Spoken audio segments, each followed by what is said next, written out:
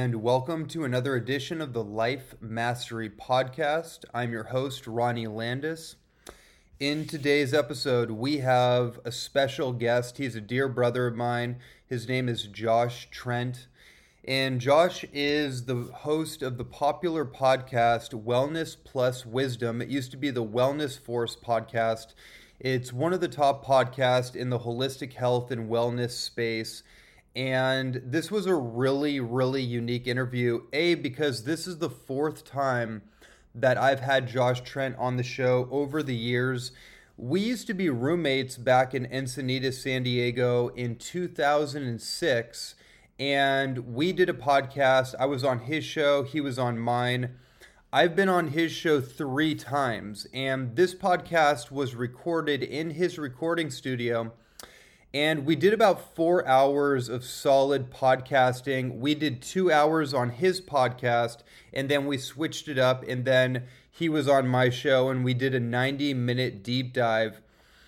And this episode is full spectrum. We go into virtually everything when it comes to holistic health, wellness, mental and spiritual health, relationship intelligence, emotional epigenetics. He took me and himself and our entire audience through an emotional intelligence inventory process, which was really powerful. And you are going to get so much out of this episode. I don't even really want to describe it anymore, but it is a deep dive. I'd recommend putting on your headphones, going for a long walk, or sitting back with your favorite beverage and just relaxing and letting this conversation really impact you. And I know that it is in probably a really deep way. You're probably going to have to listen to certain segments of this over and rinse and repeat and then apply what you hear, because it's a profound conversation that we have. And I'm going to leave it at that. I'm going to let you get deep into this. Enjoy this conversation between me and one of my closest brothers, Josh Trent. And before we go into the episode, I want to make mention of one of the sponsors for this podcast. It's a company called Newtopia. If you've listened to the last couple episodes, you've undoubtedly heard me talk about this company. Newtopia is a brain health and cognitive performance supplement company that specializes in custom nootropics. Nootropics, again, are brain supplements, cognitive support, and performance enhancing supplements. I've been using the Newtopia products for just shy of 3 months, and I am absolutely in love with these products. Almost every single one of their products I have been using on the regular. And what's really interesting about them is that not only do they provide a cognitive uplift, a mood uplift, they're really great for mood and neurotransmitter regulation, but they also elicit particular states of mind, states of performance and focus based on the formulation, based on the state that you want to tap into, and whatever your function for the day is. Each supplement stack has a particular focus to train your brain to enter into a state of focus in an emotional state as well that really helps with performance. And they're also really great for brain health, brain optimization, mood regulation, and neurodegenerative healing. And I'm using that term. They wouldn't use that for probably legal reasons, but if anyone's dealing with any cognitive and brain health issues, this is a great set of products to start implementing into your health routine to upgrade the hardware and software of your operating system. Again, the company is Newtopia. That's NOOTOPIA.com. The links are going to be in the show notes below. And if you use the code LifeMastery10, you're going to get a discount on the products. And that's it. I wanted to mention them and make note of that. The links are in the show notes. And without further ado, let's jump into the portal with my dear brother, Josh Trent. Josh Trent, welcome to the show. Ronnie, I feel like I know you on such a deep level. What a pleasure. What a pleasure, man. The feeling is very mutual. So we just did an amazing podcast for your show, the Wellness and Wisdom Podcast. Yes, we did. Very grateful and honored to be a guest on your show for the third time. I think this is your fourth appearance on my show. Is it fourth? I think so. Come on. I think so. Wow. We go back a ways. Yeah. Yeah. Yeah. As you said, almost like 10 years. Man, so much to be said. I'm just calibrating to this moment, just pivoting from guest to host to guest. Yeah. And yeah, just it's been an amazing honor to be on this wellness journey with you on a personal level, like in our own wellness and health quest, but then also being podcasters and teachers and coaches and influencers and leaders in the space. And there's so much to be said about all that. But what I will say is that you're one of the best in the game. Like, I know that personally and also professionally, and we know so many of the people that we probably feel are like some of the best at their game. And I hold you in very high regard. So it's an honor to be here with you, and I know we're going to go really deep. Man, thanks, Ronnie. Yeah, it's been a time machine kind of a day together. So I'm blessed, and I'm also honored. I think the human experience is an honorable experience, and the fact that we get to be friends and we get to know each other in this lifetime, oh, what a gift. And I'm not just saying that for the sake of saying that. It really feels like a true gift to have friends that you've known for more than 5 years. I don't know if you can relate to this, but it feels almost like a luxury sometimes to have friends that are in your life for more than just one Saturn return. Yeah. It's super wild. My friends groups have shifted so much. And, you know, when I look back, you're one of the few that has stuck with me for more than one return of Saturn. So yeah, thanks, man. Yeah, I appreciate that. There's a lot of people that I've known for a long time, and I'm grateful for that. And there's also been a lot of like entries and exits and popping in at different times, but you're one of the people that's been very consistent. You've been very like neuromyelinated in my human experience very Sweet. Consistently. And I appreciate that. So yeah, like I'm just kind of feeling into where do we want to spelunk into first? We just got done talking about addiction for 2 hours, and there was so much that came up in it and so many mutually vested interests that we have. We talked about pornography. We went really deep into that. That's something I do want to talk to you about in this podcast. I think I'd like to open this up by just kind of talking about your perspective on addiction. And I do want to get into like breath work and somatic regulation therapies and different things that you particularly work with people on. I know that you have the Breathe program, which is focused on breath work, and that's a big part of your message, amongst many other things when it comes to health. Yeah. So what's your definition of addiction? Yeah. The definition is probably going to be different. I used to think it was more in alignment with Gabor Mate's, which was the opposite of addiction is connection, either to self or others. But now, especially after our conversation, if somebody was asking me, which you are, I would say that to be addicted to something is to give away your mastery to something or someone else. To give away my potential for mastery or my capacity for mastery to something or someone else. That's so good. Yeah. I've never actually thought or felt or said that before, but after our deep dive together, I was really recapitulating that, and I was feeling into, okay, well, what have I struggled with the most? It was feeling safe and calm and regulated in my body and in my mind. And so in order for me to have mastery over that, I have to be able to deal with the struggle of that and to make meaning of the struggle of that. And so if I outsource or if I give my agency of mastery because of the temporary discomfort that I might feel or the long-term discomfort that I might feel, then really in a way I unconsciously give out my gift of pain, my gift of lesson, my gift of learning to something or someone else. So I've never actually thought about it like that before. But I'm expanded, man. We just spent some time together. So I'm glad I asked you that. Yeah. That's a great definition. I think it's super accurate. And I would say the same thing if I had thought about that or had it as refined as you just shared it. So with that said, what do you feel is underlining people's issues with addiction, maybe yours or the students or clients that you work with or people that reach out to you? I mean, when I ask that because when I think of addiction, I don't just bottleneck it to like classical addiction, like that being like a category in of itself.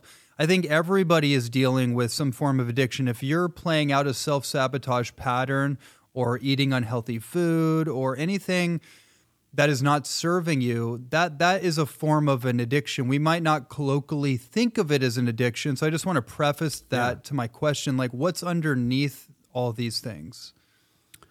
What's underneath all of those things is some type of vacuum that is created by choice or by chance. And I think that sometimes in the world, we try to say there's meaning to everything, but I don't think that meaning is always apparent during the meaning-making process. In other words, if I'm in the gift of the struggle or the gift of the pain, and if I'm going through all the craziness of learning the lesson via pain, via suffering, via discomfort, then it's almost going to be impossible for me to self-righteously, really, arrogantly say that when I'm in the middle of the suck, when I'm in the middle of the pain, for me to say, well, this is the wisdom that I've learned. It's like, you haven't learned it yet. Right. You go through it first. And then from that place, after going through the hurt, the suffering, the pain, the discomfort, the compression, the depression, the anxiety, whatever, then at the end of that, take a breath and take a true emotional inventory of what has transpired for the wisdom to actually be present. I think too many of us get caught up in finding the meaning as quickly as possible. And it's like, well, the underlying meaning of all these disconnections, the underlying meaning of all the outsourcing of my power, of my wisdom, of my capacity for this mastery. You know, we're on the Life Mastery podcast, right? So I'm like, the only thing that I can recognize about all addictions in myself and in other people and in our society is that we have all unconsciously given away, we've gift wrapped our mastery and we've handed it to someone else and said, okay, that's actually too hard for me. And so rather than doing the work and introspection and looking deep into my own psyche and soul, I'm going to take the easier path. And by the way, who am I to judge? Because I don't know everyone else's life story. I just know essentially mine. So it would be really mean-spirited, and it would be foolish of me to judge someone else's life path and their path towards mastery for me to say, oh, well, this person deserves judgment, or wow, they should feel shame because they're obviously a terrible person because they're beating their children or they're, unfortunately sex trafficking, or they're doing all these terrible things. What if that's God experiencing God in all ways? And what if God needs to experience God's self in that way? It's such a fucking paradox. And I talk about this all the time. Sex trafficking and harming children and alcohol and all of these things. I mean, there's probably, I don't know if in your work you've ever put a massive spreadsheet out about every addiction that ever exists in the world. There's probably tens of thousands or more of ways that people become addicted. And so I think when we dishonor essentially our ancestors, when we take away all the pain and suffering and lessons that they've been trying to show us through their blood, sweat, and tears, my grandfather being one of them, all of our ancestors being others, I think that not only we disrespect ourselves, but we also disrespect our ancestors and we disrespect God, but we also deserve compassion in a paradox while we disrespect the very things that have brought us here, which is maybe part of the lesson itself. Yeah, there's a lot in that, and that's a big way to open up the conversation. One of the things that I heard in that is that forgiveness is the antidote to our struggle and our suffering and really like our addictions. Yeah. Right. That's kind of what I heard in that, in the paradox of the human experience and the meaning-making machine and the judgment and the persecution, whether it be externalized or it be persecuting ourself. which is often what we do, and the external kind of projection of that is a reflection of how we judge or how we persecute ourselves. And so so from that perspective, like, what is the pathway towards healing? And whether that be addiction, or that be like a disease, or that be some malady or ailment that someone's experiencing in their life in any category, what do you see as being the pathway towards healing? The pathway towards healing is honesty, but honesty is something that's not always clear. And a lot of times honesty has to be deeply earned. Like, there's certain things that I know that are the truth and that are my honesty now that 5, 7, 10 years ago, I would have never told you that they were my truth or they were my honesty. And a lot of what we do as podcasters, it's so interesting. I'm feeling this pretty strong with you right now. A lot of what we do is we try to make meaning out of the struggle and out of the experience of being a human. Because when we make meaning to it, then we can go, and we can have that deep breath of peace. Well, what if the whole question that you asked me is encapsulated with its own unique solution? And that is, there actually is no peace. There is no ultimate place to get there where we can finally take a deep breath. It doesn't fucking exist. It doesn't.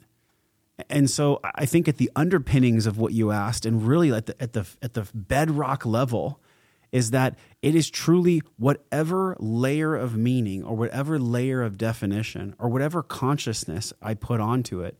Because essentially, as you and I laughed about when you came into the studio, this is really a joke. This whole thing is an experiment. It's a joke. A lot of times I don't want to hear that, because that would mean that me holding my son wouldn't be meaningful, and that's not true. So it can't be a total joke. And it also would mean that when I get to share beautiful connection and conversation with a brother, that's just a joke, and that doesn't feel true either. So at the bottom of all of this, there is this really existential, fundamental, metaphysical question that's thirsty to be answered. It's like it has this thirst, like this quench to be answered. And the question is, what is the purpose? What is the meaning of existence, of life itself? That's at the bottom of all of this, man. That is, I think, what drives people to disconnection, because they're afraid of the answer. Yes. And that is what also drives people towards addiction, which is another form of disconnection, or outsourcing mastery. Yeah. That really, it makes people run from essentially what even could be true, but they don't even know it yet. Like, there's the subjective truth that you and I both have as souls in a meat suit. Then there's the objective truth, which is really like, you have to become a heretic. You have to know God. You have to really be in the presence and be in the communion with God to know what true objectivity is. Right? Like something you had mentioned in our conversation was the space out of neutrality is really either plus or minus. What pulls us into addiction of any kind is like being out of a neutral space. We've all heard Eckhart Tolle talk about like the observer, and we've watched What the Bleep with like the observer effect, where if you look at particles and waves, they change just by you looking at them. And what really bakes my noodle about all this shit is I'm like, okay, if everything is nothing and nothing is everything, and God is nowhere and everywhere at the same time, and we're in a 0-point field, and you and I are experiencing ourselves in that 0-point field as a unique point of consciousness in an unlimited fractal of universes and experiences, then maybe there is no point to any of this, but maybe I can just be fucking grateful that I'm here anyways. Maybe I can just be fucking grateful that I made it, and that I'm here with you right now, and that I get to hold my son, and I get to make love, and I get to eat food. Maybe that's the whole thing.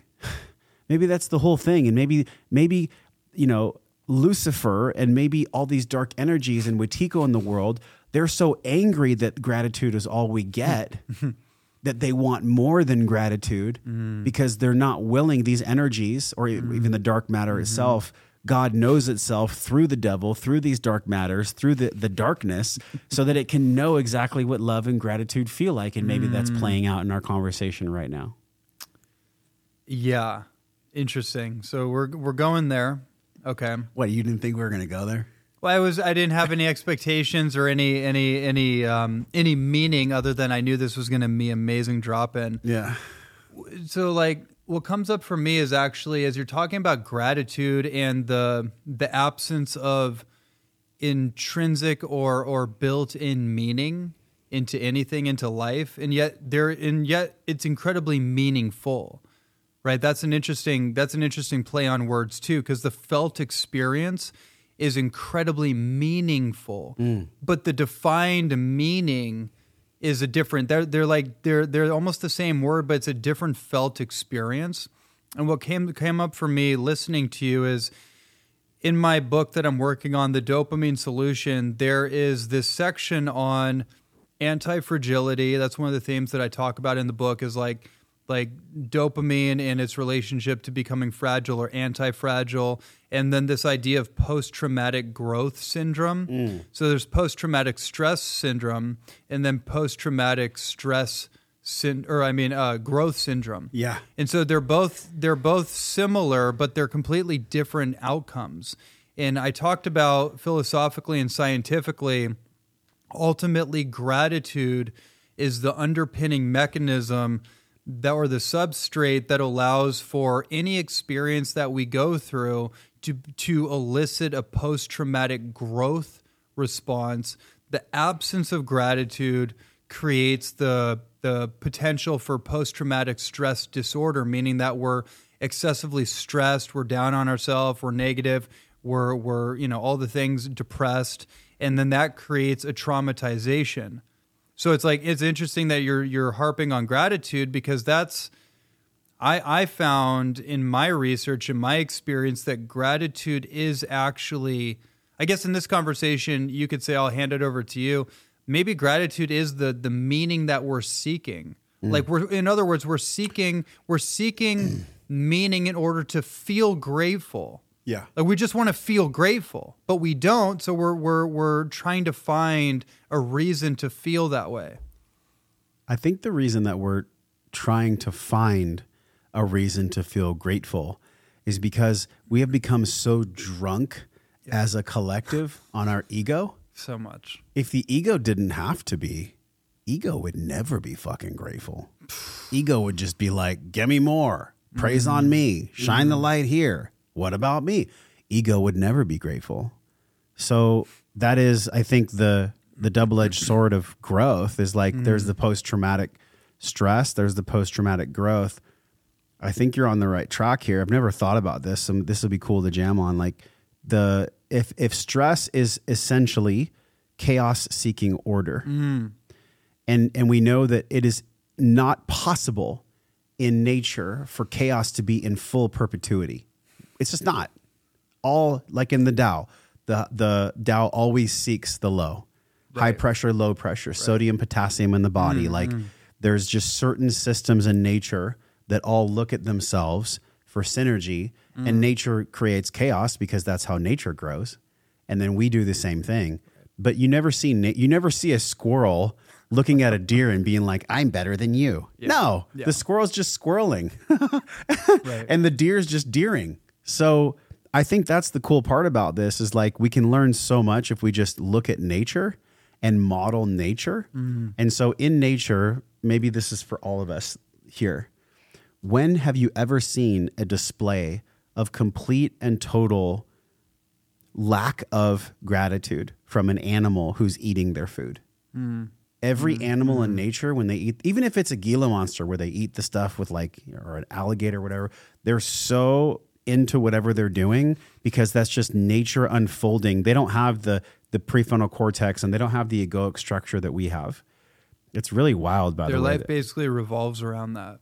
Yeah, it's like food, sleep, safety, procreation. That's kind of it. But then we're way up on Maslow's triangle where we're like trying to serve other people and we're trying to, be of service to other people. How completely, not just disrespectful, there's a better word that I'm searching for. How terrible and what a loss it would be to humanity that we're humans inside of humanity for us to not try to at least do our best to model the gratitude that nature has, that we see from nature. And nature is also very harsh at times, There are animals that take each other's lives. There are storms. There are lightning. There's fire. There's craziness. But circling back to the very initial question, like chaos is always seeking order in some way because it cannot exist in perpetuity. It's not possible, right? Just like there could never be total peace forever either. There could never be constant low pressure. There'd be no growth. You have to have high pressure sometimes for growth to happen. So I think at the core of it, the difference between the PTSD and the PTSG, post-traumatic stress growth, would be that in the presence of true growth, there's the gratitude for either peace or pain. Because in the peaceful times, you and I can reflect on how absolutely grateful we are that our life is peaceful. Yeah. And then in the painful times, once we're through the pain, not during the pain, because that goes back to what we were talking about earlier, like spiritually bypassing the lesson because I'm so advent about, I'm so like freaking into saying my lesson when I'm in the middle of the pain. It's like, that's not true either. But on the other side of the growth piece, I really feel like there is something to be learned because that's where we earn our stripes. That's where we earn our character. That's where we earn who we are as a human being. And it gives us a greater capacity, paradoxically, for even more peacefulness. In other words, the bigger spiral that I have, the bigger container that I have, the more pain that I go through, if I'm conscious, if I'm grateful about that pain, the more deeper ways that I can feel love and gratitude when things are at peace. I think it just rounds out a more hollow container, and that might be what consciousness is doing. I think that's really well said. There's a lot of different directions we can go with that. I feel like what I want to ask you as almost like a grounding or anchoring question. And I know that this will continue, this idea will continue to reverberate. I'm wanting to ask, like, what, because your brand and your message is about wellness and it's about wisdom. And right now we're getting like the encapsulation of wisdom in the expansion of a wisdom-based set of questions. And I'd like to like talk about the wellness piece of it, right? Like, so for you, what are your wellness practices? I like to get really hot and I like to get really cold. Uh-huh. But you know, it's interesting because we're here on the Mastery podcast, right? And I don't think that I could be really in the process of mastery, of achieving mastery, unless I was fundamentally honest at the core of it, which was another answer to your question anyways. So the honest question is, I like to get hot. I like to get cold. I like to move my body. I like to sweat.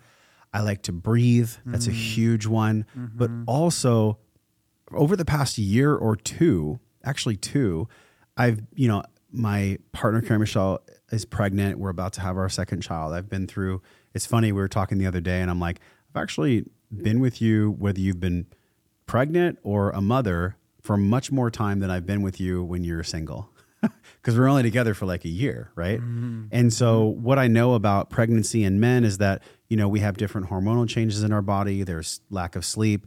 So in full honesty around your question is, what are my wellness practices? They're evolving based on the demands that my environment brings to me. Right. And they've always been movement and cold and nutrition and water and heat, and honestly, just this burning desire to figure out like what's the cool next thing that I can do. But I will be honest and say that right now my body is carrying extra weight and I'm completely in surrender to find the answer as to why that is.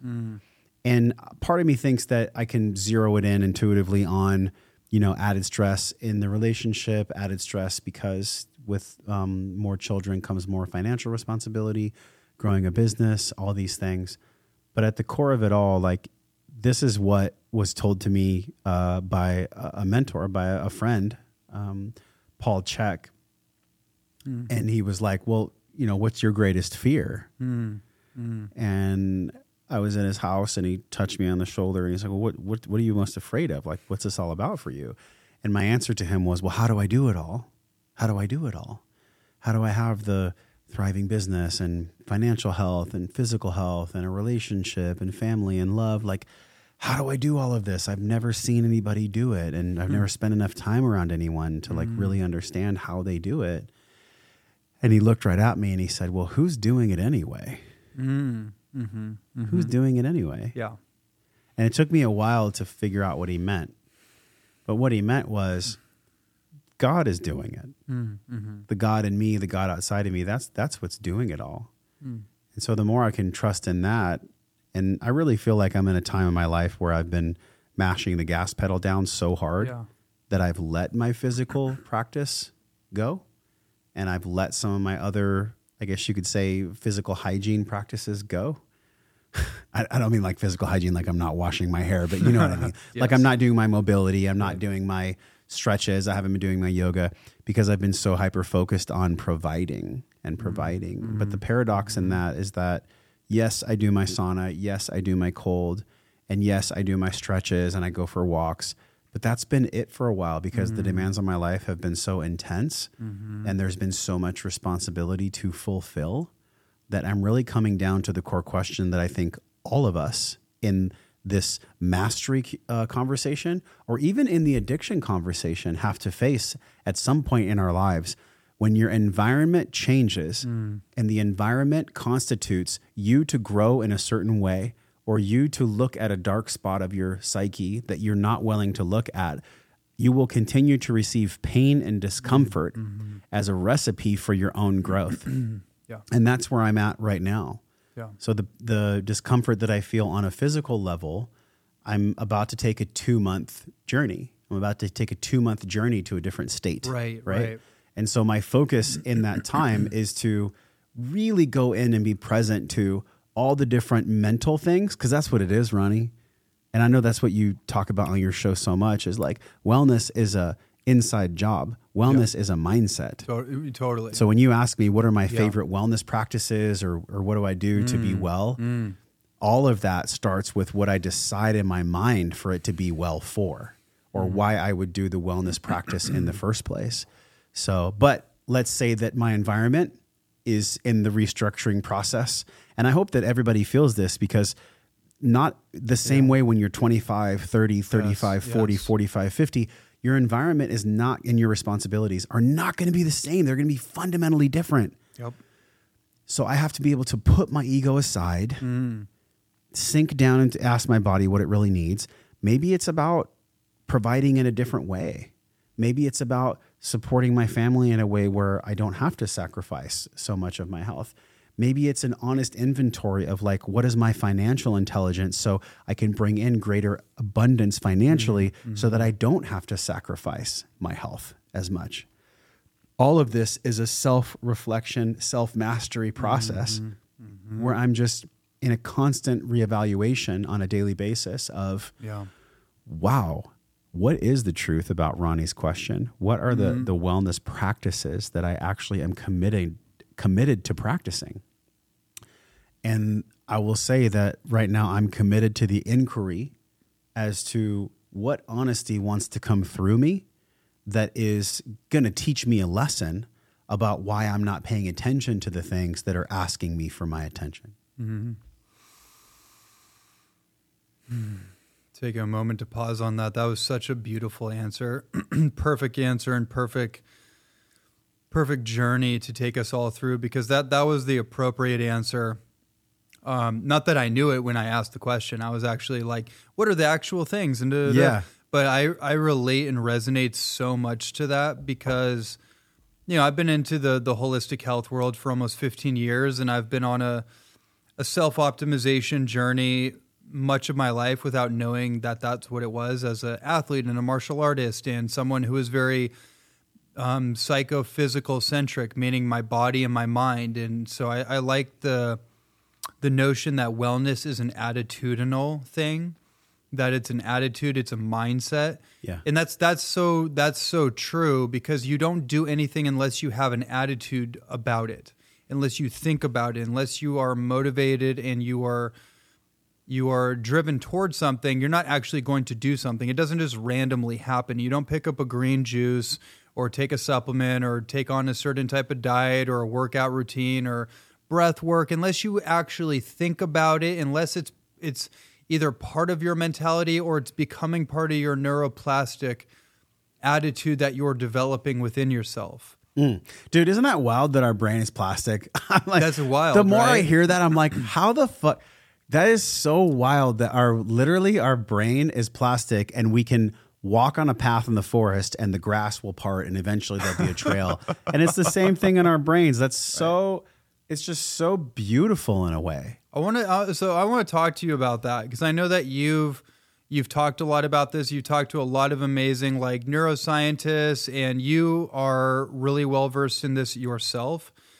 And I want to finish this kind of thought and lead into that because I'm glad that you opened that up. There's seasons and cycles to everything, right? Yeah. My dietary journey has looked a particular way, but even when I was a vegetarian for 10 years, there was all kinds of different like subcategories I was exploring with. I did like fruitarianism in the beginning. That failed. Then I went and ate some eggs and then rebalanced and I was like, okay, I need to actually figure out how to do this. And then I did like high fat, low fat, and including bee products and Like I did so many different things until I landed on something that actually felt sustainable. That balanced out.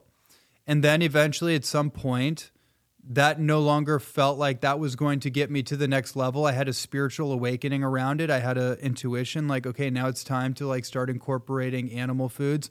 I ran the experiment because it's all an experiment. I was like, okay, well, let's just see what happens. Yeah. I did that, had a complete profound experience and realized like, okay, that last 10-year journey, that chapter's complete, but it's also, I take that with me. But now that identity around that has now been released. Same thing with all my I guess the point I'm making is like every single thing that I do in my life, whether it's my fitness routines, my diet, my health stuff, protocols, it all seems to be very seasonal and almost is like intuitive at this point. Like it kind of just, it's like you said, like my environment, the circumstances in my life, they influence what I do. There are core things that I don't negotiate with that are just built in, but like so much of it is very much fluid, kind of like the brain. It's as I've become more fluid, with my approach to my life. Mm-hmm. Yeah, I would say the key of fluidity is interesting because, and I'm going to reference nature a lot because I love communicating about nature. Mm-hmm. It's such a great teacher, man. Mm-hmm. Mm-hmm. So if you look at the construct that we have created about what gravity means, what water means, and what earth means. And so if you think about Earth, the mother, even inside of Earth, the mother, there is masculine and feminine properties, right? Hence negative, positive poles on lightning or a channel grooved out in a valley for a river to flow through it. So if the water is feminine and if the channel that's been cut is masculine, then being in flow and having a fluid circumstance around me that I resist against is my ultimate teacher. Because in nature, all these harmonious masculine and feminine energies, they eventually work it out, right? Even when there's like a massive flood and a ravine caves in and, eventually that chaos becomes order. And maybe that's where I'm at now. And maybe that's at the core of your question anyways, is this constant fluidity that we have around our food. Like, dude, you were a vegetarian for like 7-8 years, right? Almost like 10 years. Almost 10 years. And I remember when we did the podcast back in the day, I think the show was called Rethinking Veganism. Yeah. That was the title of the podcast. Mm-hmm. And so if I'm going to spend time rethinking, recapitulating, reintegrating my lessons because of a environment around me that has changed, because that's the nature of environment, is always fucking fluid. Right.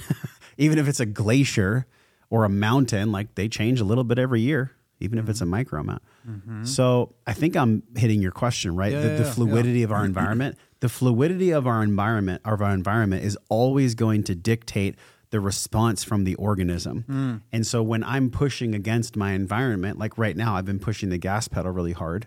I've been taking care of like my family and the sole provider and doing all these things. I have responded to one part of my environment very maturely, but I've neglected another part of my environment very immaturely. Not from a place of judgment, just awareness. Just like your personal assessment. Yeah. So where is most of my life force energy needed right now? It's needed to the exact reintegration of my environment. And you had mentioned seasons, like, dude, there's winter, summer, spring, and fall for a reason. The earth goes through that too.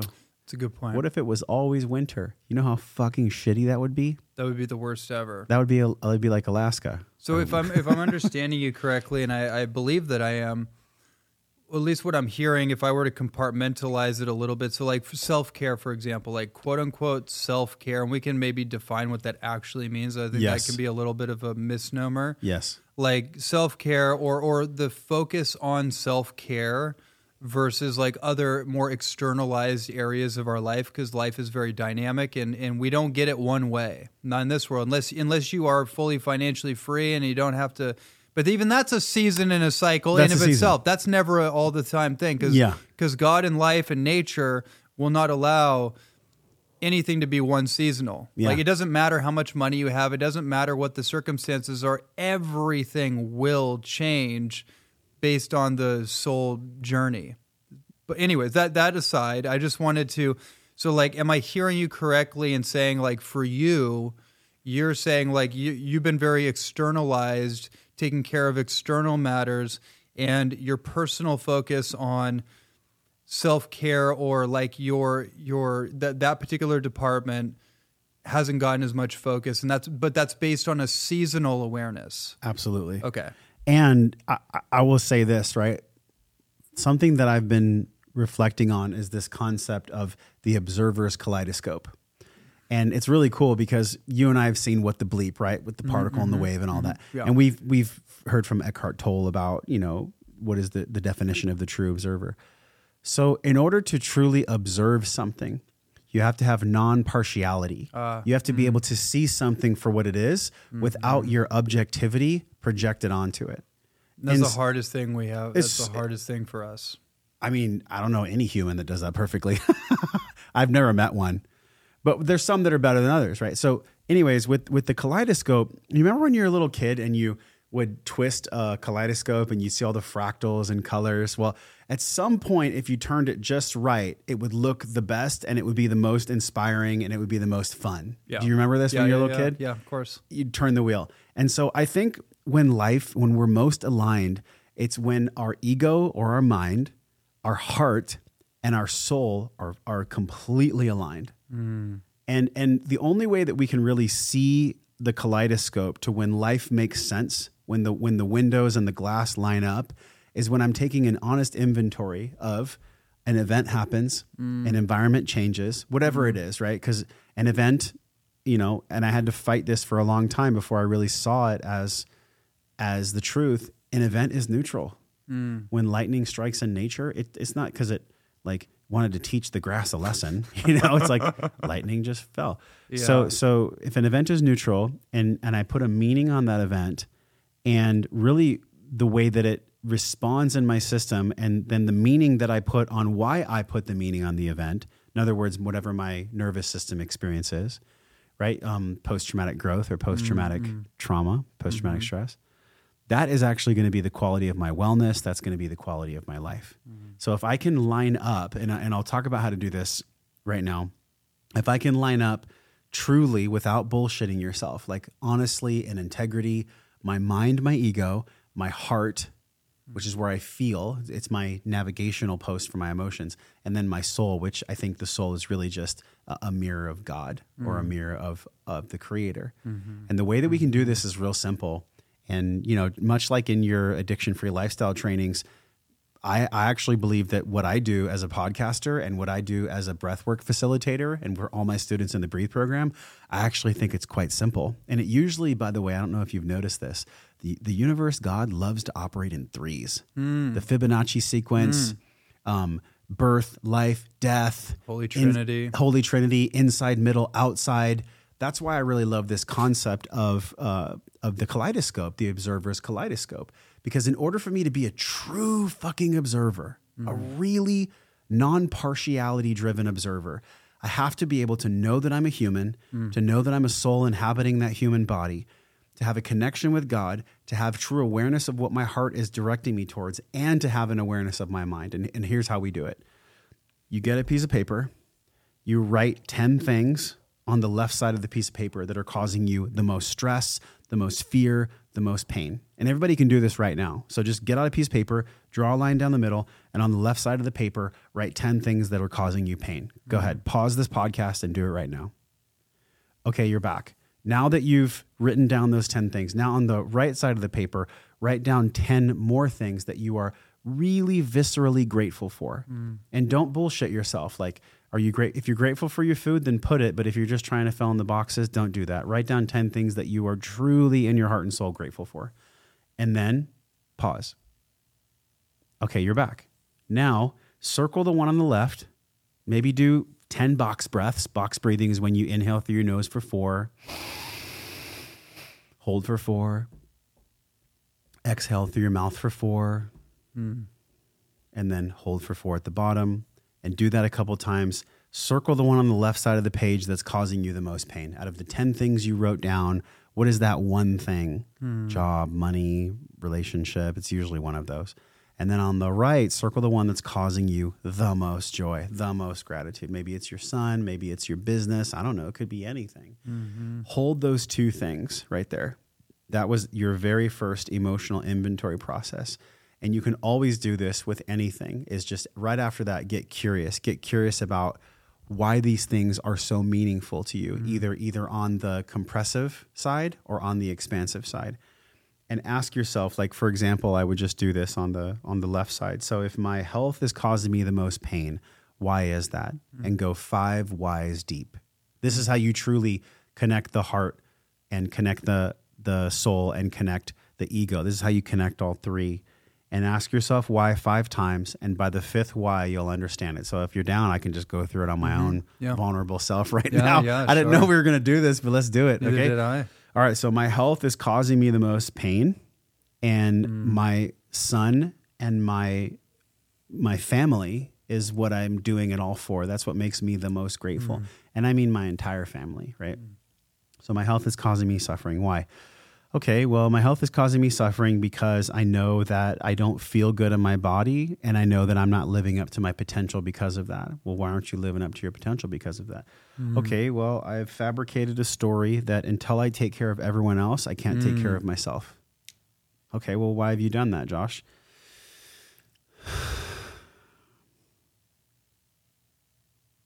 On some level, I know that if I take care of everyone else, then I'll be okay. So I've become codependent to my own life. If everyone else around me is okay, then I'm okay. Well, why is that?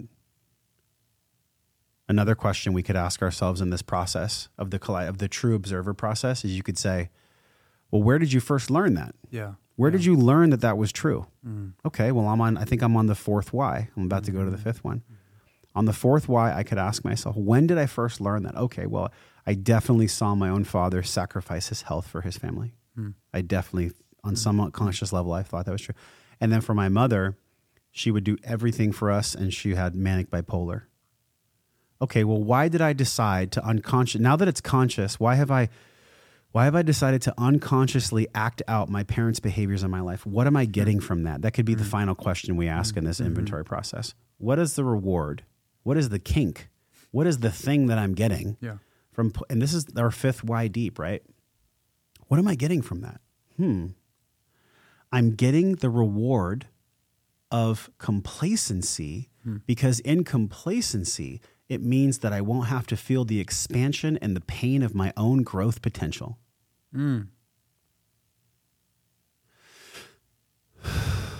So yeah, that's what the inventory sounds like process you've gone looks through like. this particular Not one. like this though. I mean, this is actually like live. This is all authentic, like organic. We're doing this. You're really good at this. So this is it for me. I just haven't done this I actually haven't done this since my son was born. Oh wow! So you haven't done this particular process? I haven't done this exact process in this way publicly. I see. I think there's something where publicly I fucking can't lie. Like, I can lie to myself in private. Yeah. But I'll be damned if I'm going to lie to other people. I hear you on that. So that's where I'm at with this. And so now, I mean, it's real shit. So I'm just going to pause for a second. Yeah, let's all take a sacred pause. That was amazing. And I could also feel like the altered state kick in as I'm listening to you. It's almost like we went into we went into a bit of like a portal of truth that I'm so glad we did. It almost kind of like, it just kind of happened. I'm listening to you and I'm just like, oh wow, we're like in this, it's like a different frame of reality almost. And which probably means that there's something really deep in it for me personally. And for anyone listening, I imagine we all have the opportunity to do more inner inventory. And I think that is the big work. Like I'm recognizing as I hear you, I'm like, okay, this weekend, this is actually what I'm going to be doing. I'm going to be doing more of an inner inventory, introspection, giving myself the space to do it. And I think that also is one of the challenges when we meet the resistance of life and we meet the momentum of the habits and the patterns that we've put into action, i.e. like what turns into addictions. Nothing starts out as an addiction. Like smoking tobacco here and there does not indicate that that's an addiction. Things that we associate as addictive substances or habits, that's different than it being actual addiction in someone's life. Yeah. And so there's a momentum that is built in a relationship that's developed. And I suspect, and I believe this is true, is that so much of what keeps us trapped in these loops is the lack of space that we create for ourselves between stimulus and response in Wow. Please. I mean, wow. Because if it was just like you could plant that in my subconscious and everyone's subconscious, what you just said, there'd be no need for your work. If you could just literally take what you said and be like, hey, work on the space between stimulus and response, be aware of yourself, your environment, and your actions and your feelings in that space. Nobody would need to go to your program. But we're humans and we have a steep learning curve for some reason because of what I'm going to share. And this is the last part of the process. Please, yes. So in that kaleidoscope, I had mentioned there's our soul, which I think is connection to God or connection to Creator. There's our heart, which essentially is our energetic compass of the energies and motion that we're feeling and the feelings we describe to point down to what these emotions are wanting us to do. And then there's the ego, which is like protect myself, get what's mine, fuck everyone, I'm getting paid. So and that's fine. Like there's a way to integrate these, and I'm going to share it right now. And this is like the ultimate process. And I know that for everyone listening that you have struggled with something. Because we all have. Everybody has struggled with something or maybe is right now. And so after you've done the 10 and 10, you've circled, you've done the 5 why deep. Now here comes the real work because you've laid the foundation for exactly this process. And now from that place of awareness, not judgment, not hating yourself, not castrating yourself, not harming yourself, just take a breath.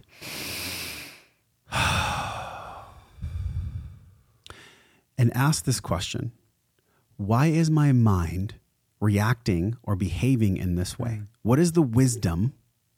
What is the wisdom of my mind? What is it trying to protect me from? Because it's really the mind's job, right? The mind is a great protector and the mind is a great giver and receiver of information. That's essentially what the mind does.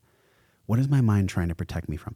My mind is trying to protect me from, in this situation, for me specifically, my mind is trying to protect me from being unloved.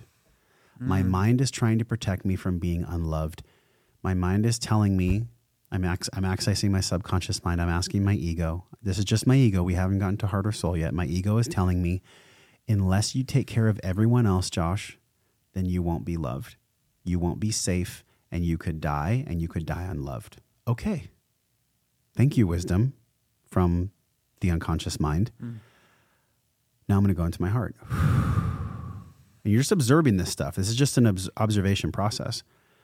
My heart is telling me, wow, the only possible way I can know the juiciness and the nourishment of true fucking freedom is if I have an awareness of the false story that my mind is telling me because it just is requesting safety. That is the whole point of my mind. So heart, can my heart, can you have compassion for this mind? Can you have compassion for this mind in the way that it is trying to keep you safe? Yes, I can have compassion. Yes, I can also have compassion for my human experience, where in my human experience, I have to go through this pain and suffering to know that on the other side of that is the very freedom I have been seeking the entire time. And so can I love my mind.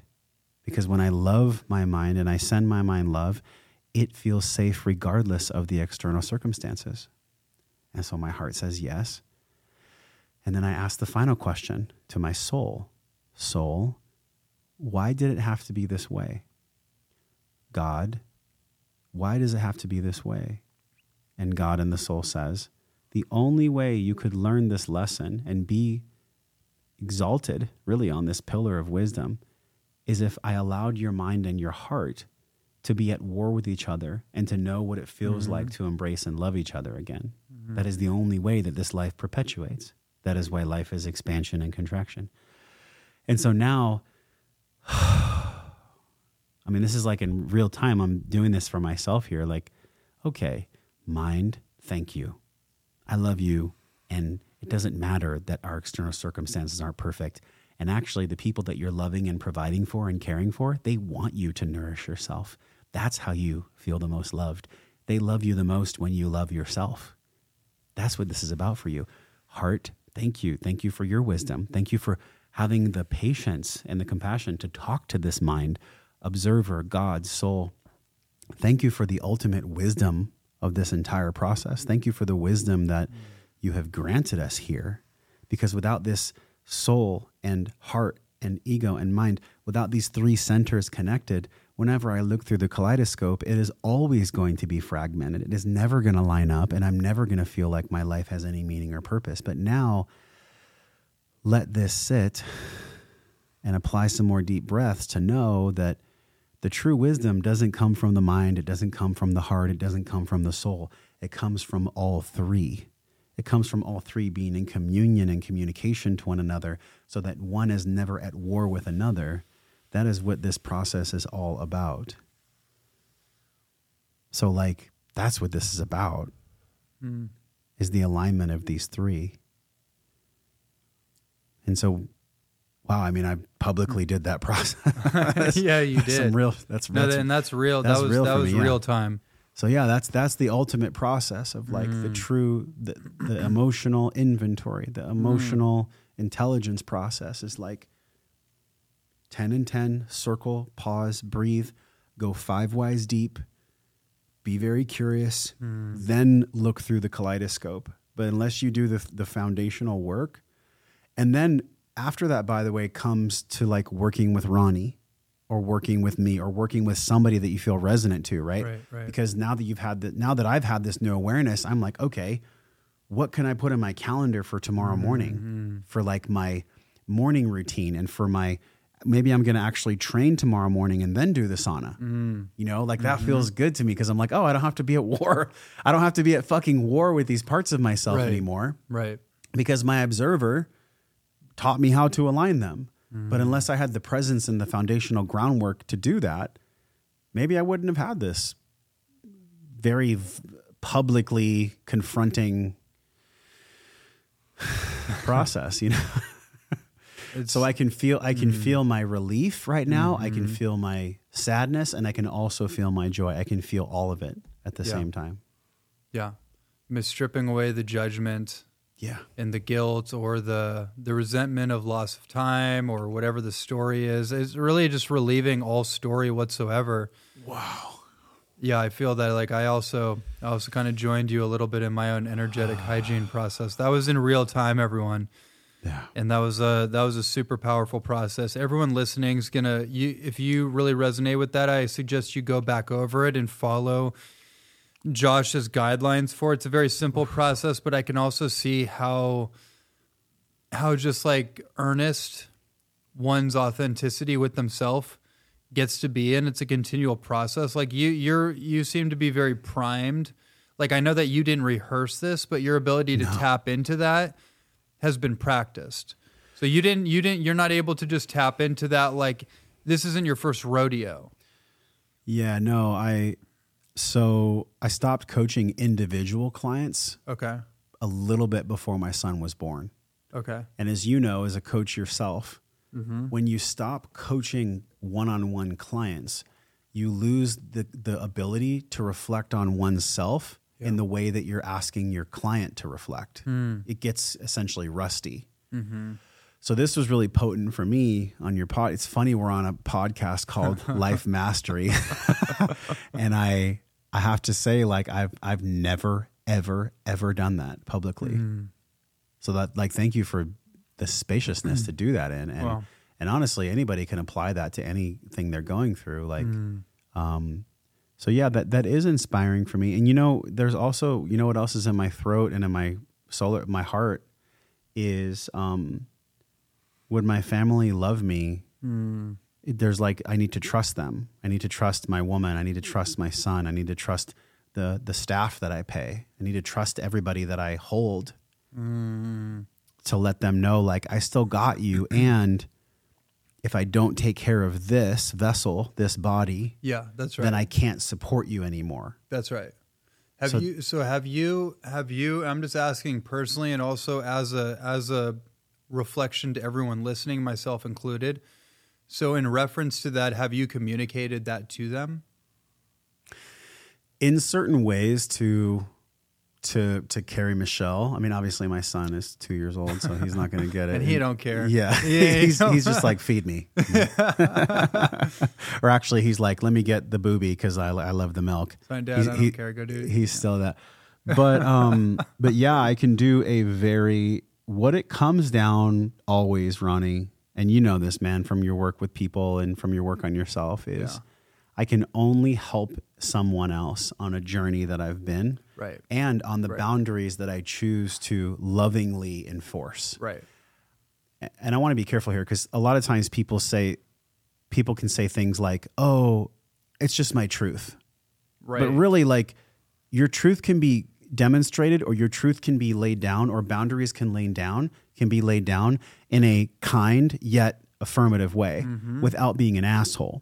So I want to make sure that I'm creating this one little caveat before we move forward, and that is anybody that's on an emotional intelligence journey and really wanting to be honest with themselves and go within, when you speak that truth to others, or when you're in the process of like working with Ronnie or working with myself or working with any coach, you get all this awareness, you get all these tools. Yep. Make sure that when you go deploy them in your life, that you're not just radically deploying them and you're not like cutting people out of your life and saying, well, you're no longer good for me. It's just my truth. You're not in alignment with me Yeah, anymore. it's like, that kind of come the fuck bypassing on. stuff. Yeah. That's just some bullshit. So Totally. So with this tool set that you've been given today, and also with the boundaries that may come up from the inventory, because a lot of times in the past when I had a client do this, they would say, wow, actually, I do need to let go of my best friend from high school.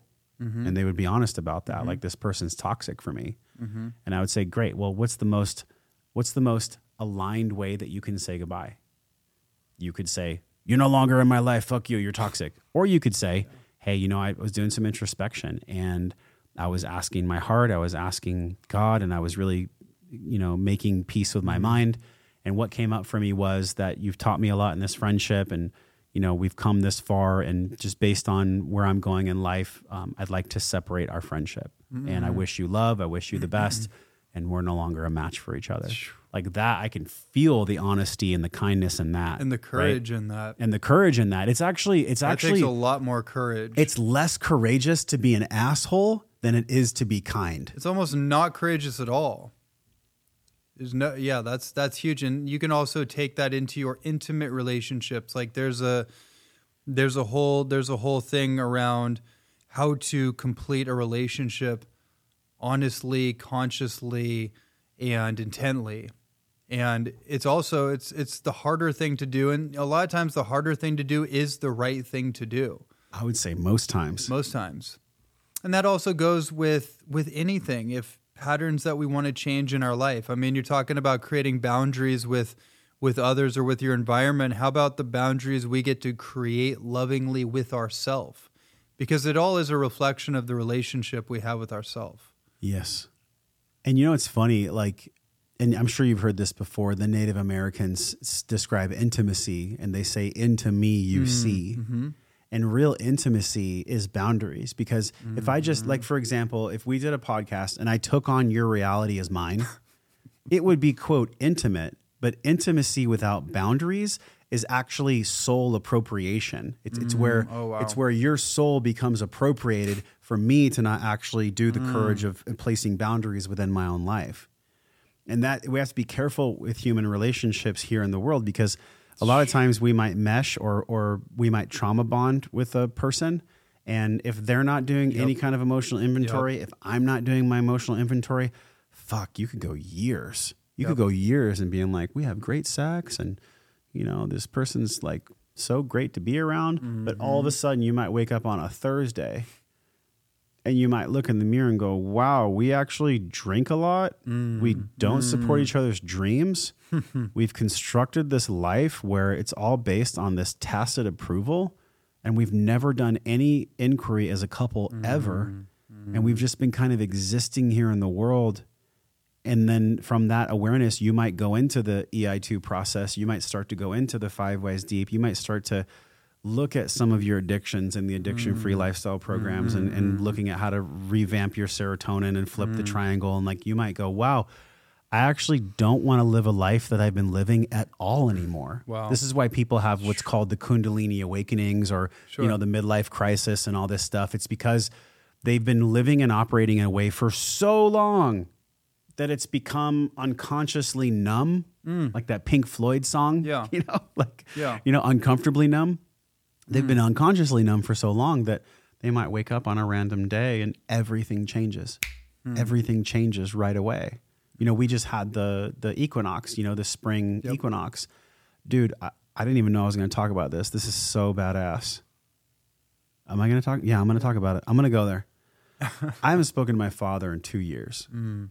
2 years since the birth of my son. And the morning of the spring, the first day of spring this year, he texts me out of nowhere. And he says, hey, I think about you every day. Hope you're well. Wow. And I'm like, wow. Wow. The crack in the armor is where the light gets in. The crack in the armor. I could only imagine how challenging that was for him from that generation and that mindset and that stoic kind of stone wall in him. And I waited and I thought about it, and it actually brought up a lot for me. Because I was like, you have not been a part of our lives for 2 years. We haven't heard of you. You've never met my partner. You've never met my son, nor have you made any indications that you've wanted to do so. I could have taken that opportunity where he opened the crack in the armor and I could have fucking laid into him. But you know what I chose to do? I took a breath and I said, okay, how can I practice what I preach? How can I actually practice what I preach for real and not be an asshole right now? So I responded. I said, hey, I think of you at times as well. Life is really full right now. We have a second child on the way. That was a day ago. He hasn't responded. So there's a couple things that come up there. And thank you for letting me share this because, wow, it's a good memorialization of this, this time of this growth, you know, like, and it goes for all of us that are in this path of mastery. Like, fuck, if you look for mastery, you better find it in relationships. That's where you're going to find it for sure. Or intimate relationships or familial relationships for sure. Like Ram Dass said, if you think you're enlightened, spend a week with your family. You know? Like, so anyways, I what comes up for me is equal parts sadness and also equal parts compassion. Because it's sad that a grandfather wouldn't want to see his grandson. And it's sad that a father wouldn't want to be with his son. But also, can you imagine, and this is for all of us, can you imagine the amount of pain and suffering and torment that would be going on in a human being for them to not extend the olive branch of peace to their child, to their grandchild? Yep. Like the amount of, I mean, I can feel it right now, just the raw sadness and grief that he must be experiencing. And the only way that I can have any kind of relationship with him whatsoever is if I drop my hot coal of resentment and anger, and if I just extend back the olive branch, even if it trembles, even if it feels sad, and just say, hey, I'll meet you where you are. I have a certain way of living my life and running my family that may be completely different than yours. I may think that and know that in my heart, connection and love and honesty and realness and vulnerability is the only path for relationships. You might not think that way. Maybe this is the best he can do. Otherwise, he wouldn't be showing up in that way. Sure. So that's where we're at today, you know, and And maybe that's where the healing starts for any relationship, is like meeting somebody where they're at. I'm not saying that we have to forget.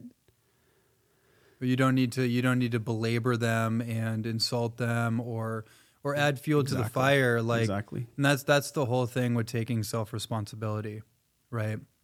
And a lot of times it looks different than what we think it should look or what our ego thinks it should look like. And healing the generational transgressions or the misunderstandings, the mistakes, the transference of trauma. Like, that's the only way we're actually going to do it. It's not by, redirecting our own trauma back onto the last generation.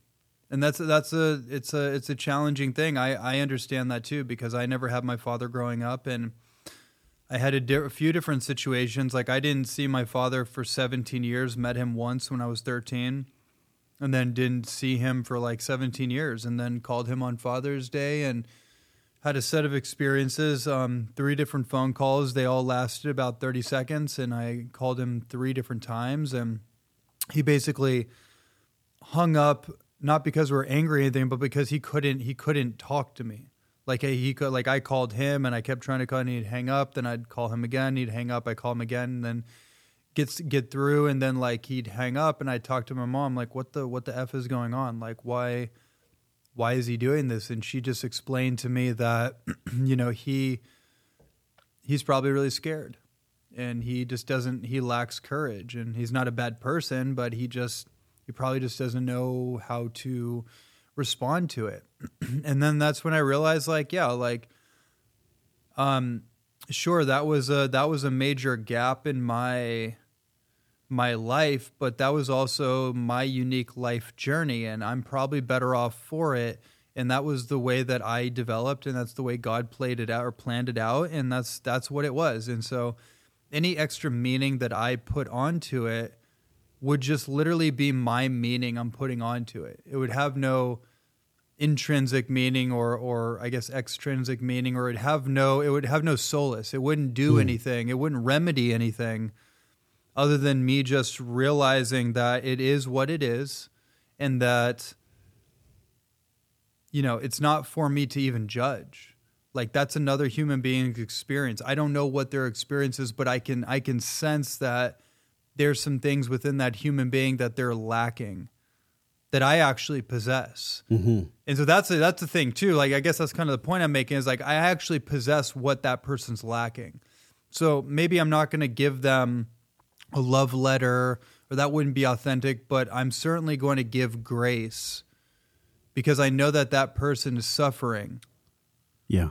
And maybe, well, not maybe, I think 100% of truth around this is that the reason why most relationships that have been hurt, like one has hurt one another, is because they just don't have the tools or the understanding about how to forgive. Of course. It's not something, like, let's be honest about this. This was not something that was taught to men that were born in the 50s, 60s, 70s. It just wasn't. And actually, I was born in 1980, so it definitely wasn't taught to boys or girls that were in the 80s either. This whole spirituality movement, like, it may have started in the early 1900s with New Thought, and Wallace Wattles and Napoleon Hill, but it's always been considered fringe. It wasn't until now where we have this confluence of real spirituality, commoditized spirituality, fake bullshit spirituality, and then also God's pure love. And they're all kind of right here.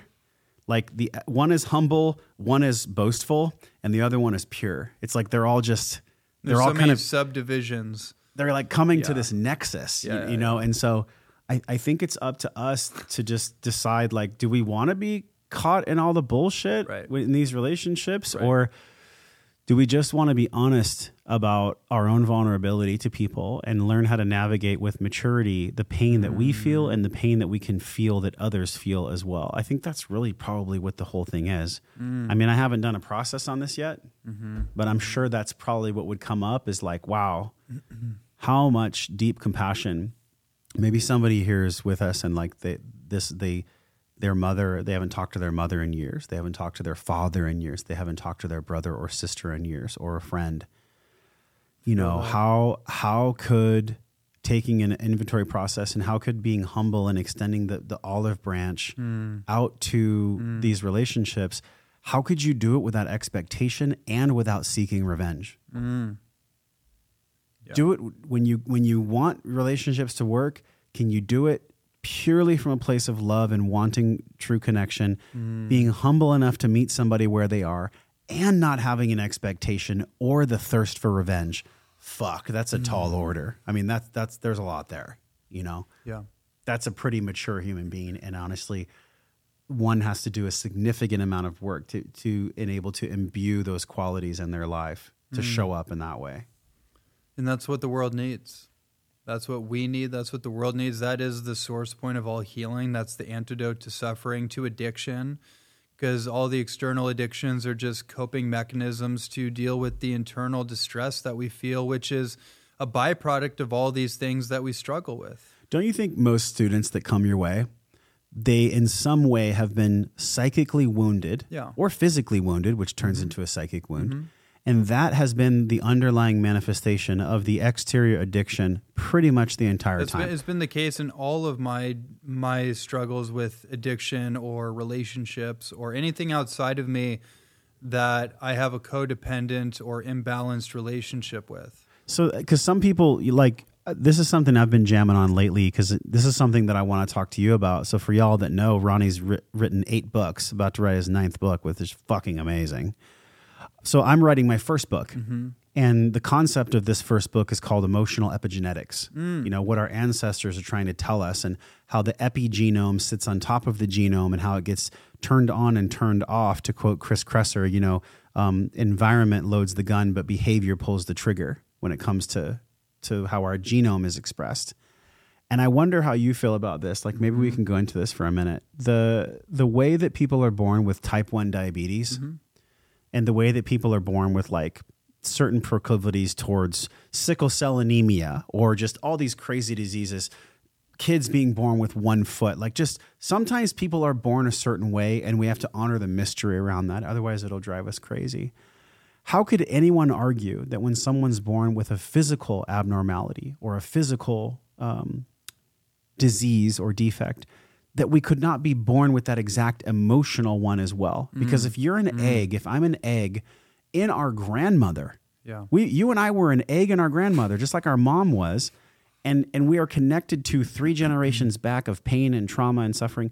How could anyone argue that we don't show up to this lifetime with emotional epigenetic expression that may not be loving to you or to your family? And also then combine our emotional epigenetics with our current life emotional trauma and experience, and you have a fucking Molotov cocktail for Wetiko. I mean, you have a lifetime, you have eons worth of fuel substrate for dark matter to feast upon until someone stands up with tears in their eyes and their fist in the air and they say, no fucking more.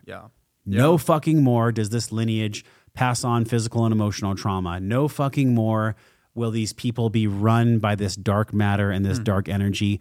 No fucking more. Like, it stops with me. Not because I'm better, not because I'm holier than thou. Fuck that. What I'm saying is, like, it would be so disrespectful and so unloving to all of our ancestors that have died that brought you and I here if we didn't stand up with our fist in the air and say no more. No fucking more. Not because I'm better, but because, damn it, that is the way that people heal, is when someone comes along and says, no longer will this continue. Agreed. Well said. And I mean, that is the whole thing. I mean, that moment in time is built on many moments in time that get to that point where we make that decision, and a decision has to be made. Sometimes has to be made many, many, many times. But what comes to me is like, the epigenetic and emotional epigenetic phenomenon and the transference bi-generational. So like the grandparents affect the grandchildren more than the direct generation in between. So there's kind of an interesting dynamic there that is important to track.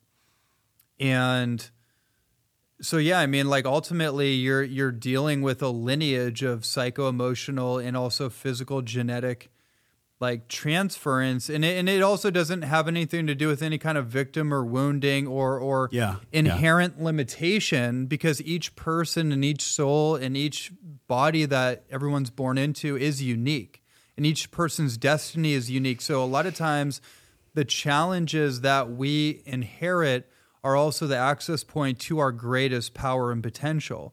It's just a matter if we are able to unlock those codes, or we have the support, or we somehow have the guidance. I mean, again, it's such a mystery how that works for each person. You know what's interesting is I get caught up sometimes in, like, I don't know if you've seen the Ancient Civilizations with Graham Hancock on Gaia. Yeah. Have you gone the whole thing? I've gotten some of it. Okay. Some of it.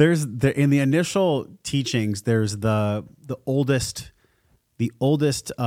people that were on the earth, and they came from the Fertile Crescent, Mesopotamia.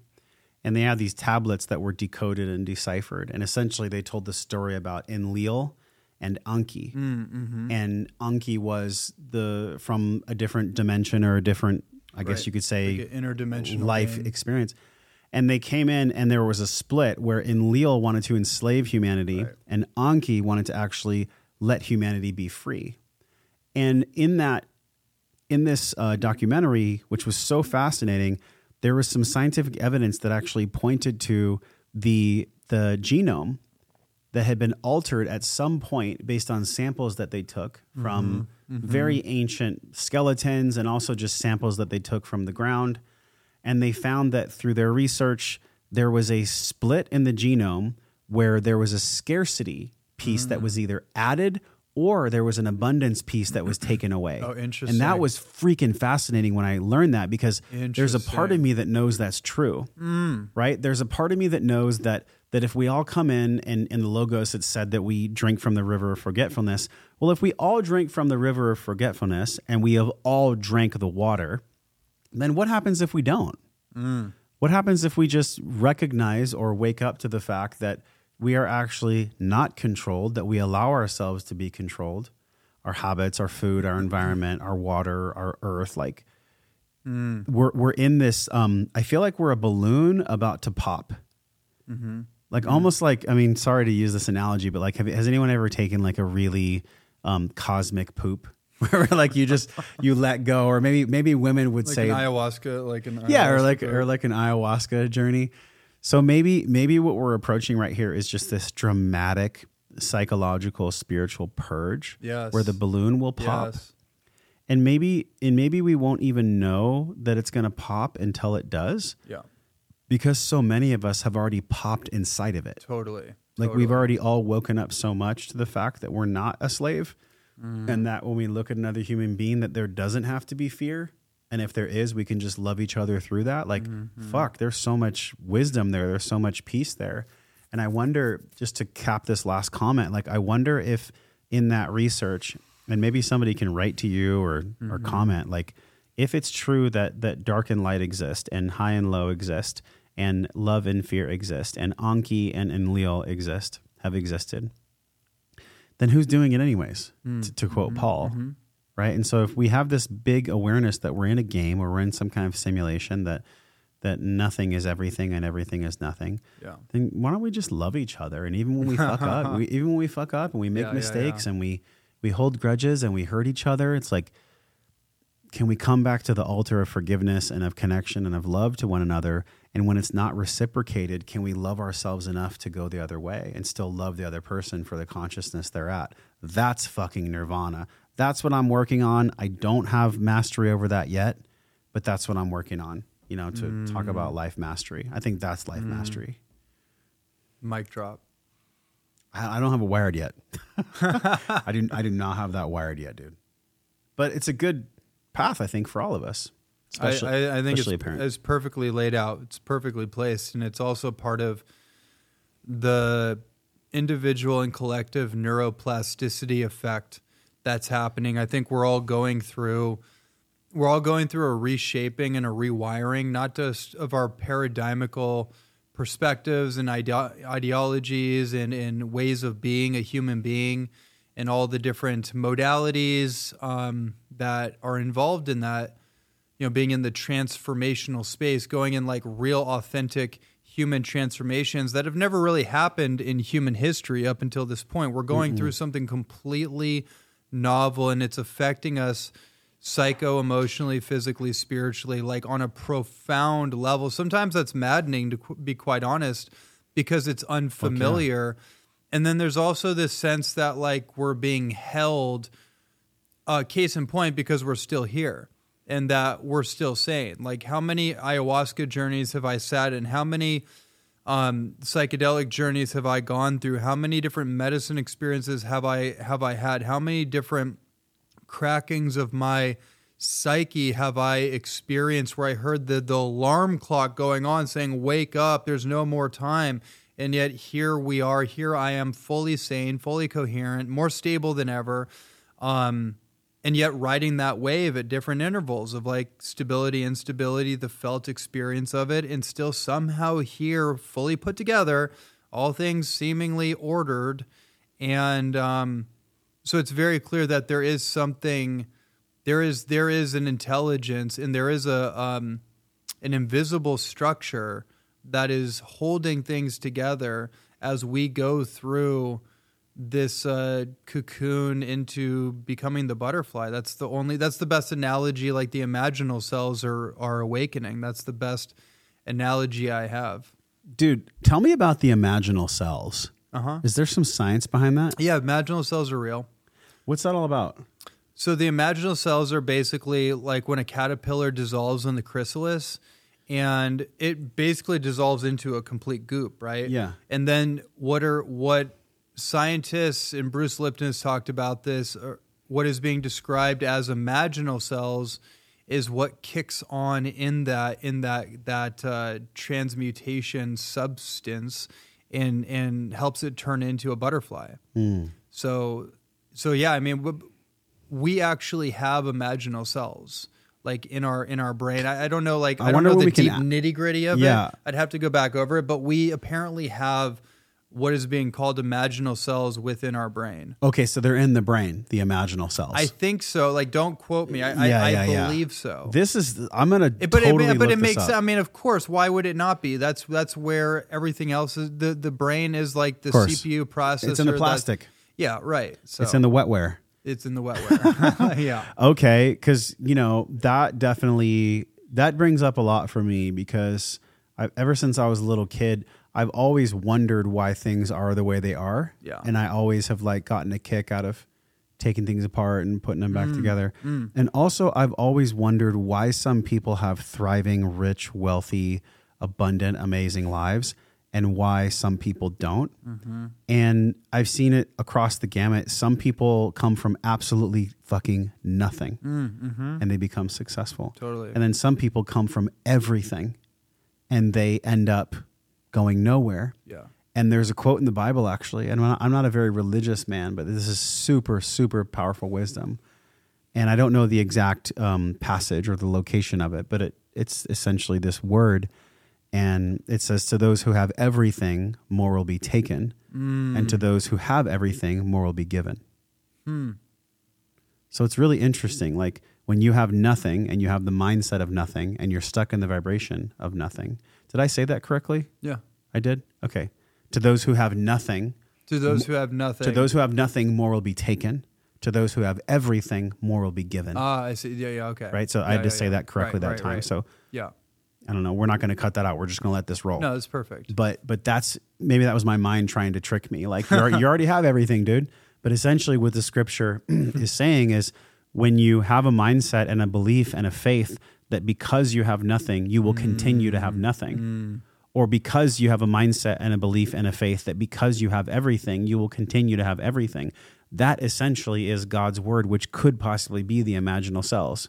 Interesting. That could be the manifestation of the belief or the faith that we have. That resonates with me. And I mean, that ties into neuroplasticity and all the different like scientific orientations. You can even look at like synaptic pruning as an auto-regulation process of pruning out the old files as an automated process based on what you're focused on, what your belief systems are, where your energy is going. And it just automatically deletes anything that's not relative to that process. Well, may we all have the courage to delete what does not serve. Right. So in other words, like this whole thing around addiction, as we're rounding this out, maybe it's actually just a byproduct of what you focus on, and you don't have to hyper focus on the things that you don't want. You just need to put more time and energy and invest it in the things that you do want, and that will naturally filter the things you don't want out. That seems like a beautifully wise way to live. Because to quote many people who I've interviewed, and you too, anytime I am fighting against something, I am paradoxically fueling the thing I'm fighting against. So anytime I'm like, I don't want to be addicted, I don't want to drink alcohol, I don't want to watch porn. Right. All that's heard in the cosmos is the thing you don't want. But if I said to myself, I'm really excited about having a healthy body. I'm really excited about having deep intimacy with a woman or a man. You see what I mean? Like, it's such a different spell casting with my language. I'm literally casting a spell of love in the vibrationally what I want instead of bathing myself in the victim kiddie pool of what I don't want. Yeah. It's so, you ever ask people like, well, tell me like, what's your vision for this year? And they'll go something like this. Well, I don't want to be overweight anymore, and I don't want to be poor, and I don't want to live in this neighborhood, and I don't want to be with my partner. It's like, well, get ready for more of the shit that you don't want, because that's all you're gonna fucking get. Wow. So, yeah, it's a great conversation with you as always, dude. Likewise, brother. I appreciate it. So tell everyone about any programs you have. Tell them about your Breathe program and your podcast, please. I am really excited about this continued conversation about how I can live my life well. And it's the question that I asked you. It's the question that I ask myself all the time. How do I live my life well? And really what I believe is that we have to have the wisdom in our changing environment, and we have to have the humility, which is wisdom, to be able to nourish the physical, the mental, the emotional, the spiritual, and also, since we're here in the world, the financial self. You know, those 5 aspects that I teach in the Breathe program and that I put out on all of our content is the wellness pentagon. I think it's a pentagon. We live in a house. It's a pentagon. And so come over to joshtrent.com/podcast for more of this. And also, the Breathe program is very powerful because it's just a fundamental system that's 3 weeks long where you can actually get the true practices posturally, the techniques, and understanding that you could integrate breathwork into your life. And honestly, we didn't have time to go into it, but like breathwork saved my life. It wasn't plant medicine that saved my life. It was actually plant medicine that brought me to breathwork. And then breathwork became a really deep healing catalyst. So there's a lot of programs out there. I'm not a certification for teachers. Essentially, the 1,000 students we have in there, it's all just normal, everyday people that want to understand how to live their life well and how to use breath as a vehicle and a medium to access that calm, centered part of themselves. And so we have some changes in the program that we're going to be doing this year.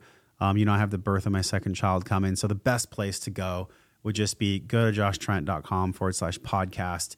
Sign up for the newsletter, subscribe to the podcast, and join the Breathe program if you want to get taught by me in a 3-week process that you can actually clear your stress with your breath. So those are the best places to go. And the breathwork program is at breathwork.io. Breathwork.io. That'll be in the show links below. Hey, Josh, thank you so much. Always a pleasure, always an honor. And for everyone listening, this was another episode of the Life Mastery Podcast with Josh Trent, and we'll either see you or we will blah, blah, blah. I'm just going to edit that later. That's it? That's it. Okay, I got to pee. That's literally, that moment was like literally the last moment I had. Okay, here. I got to pee again.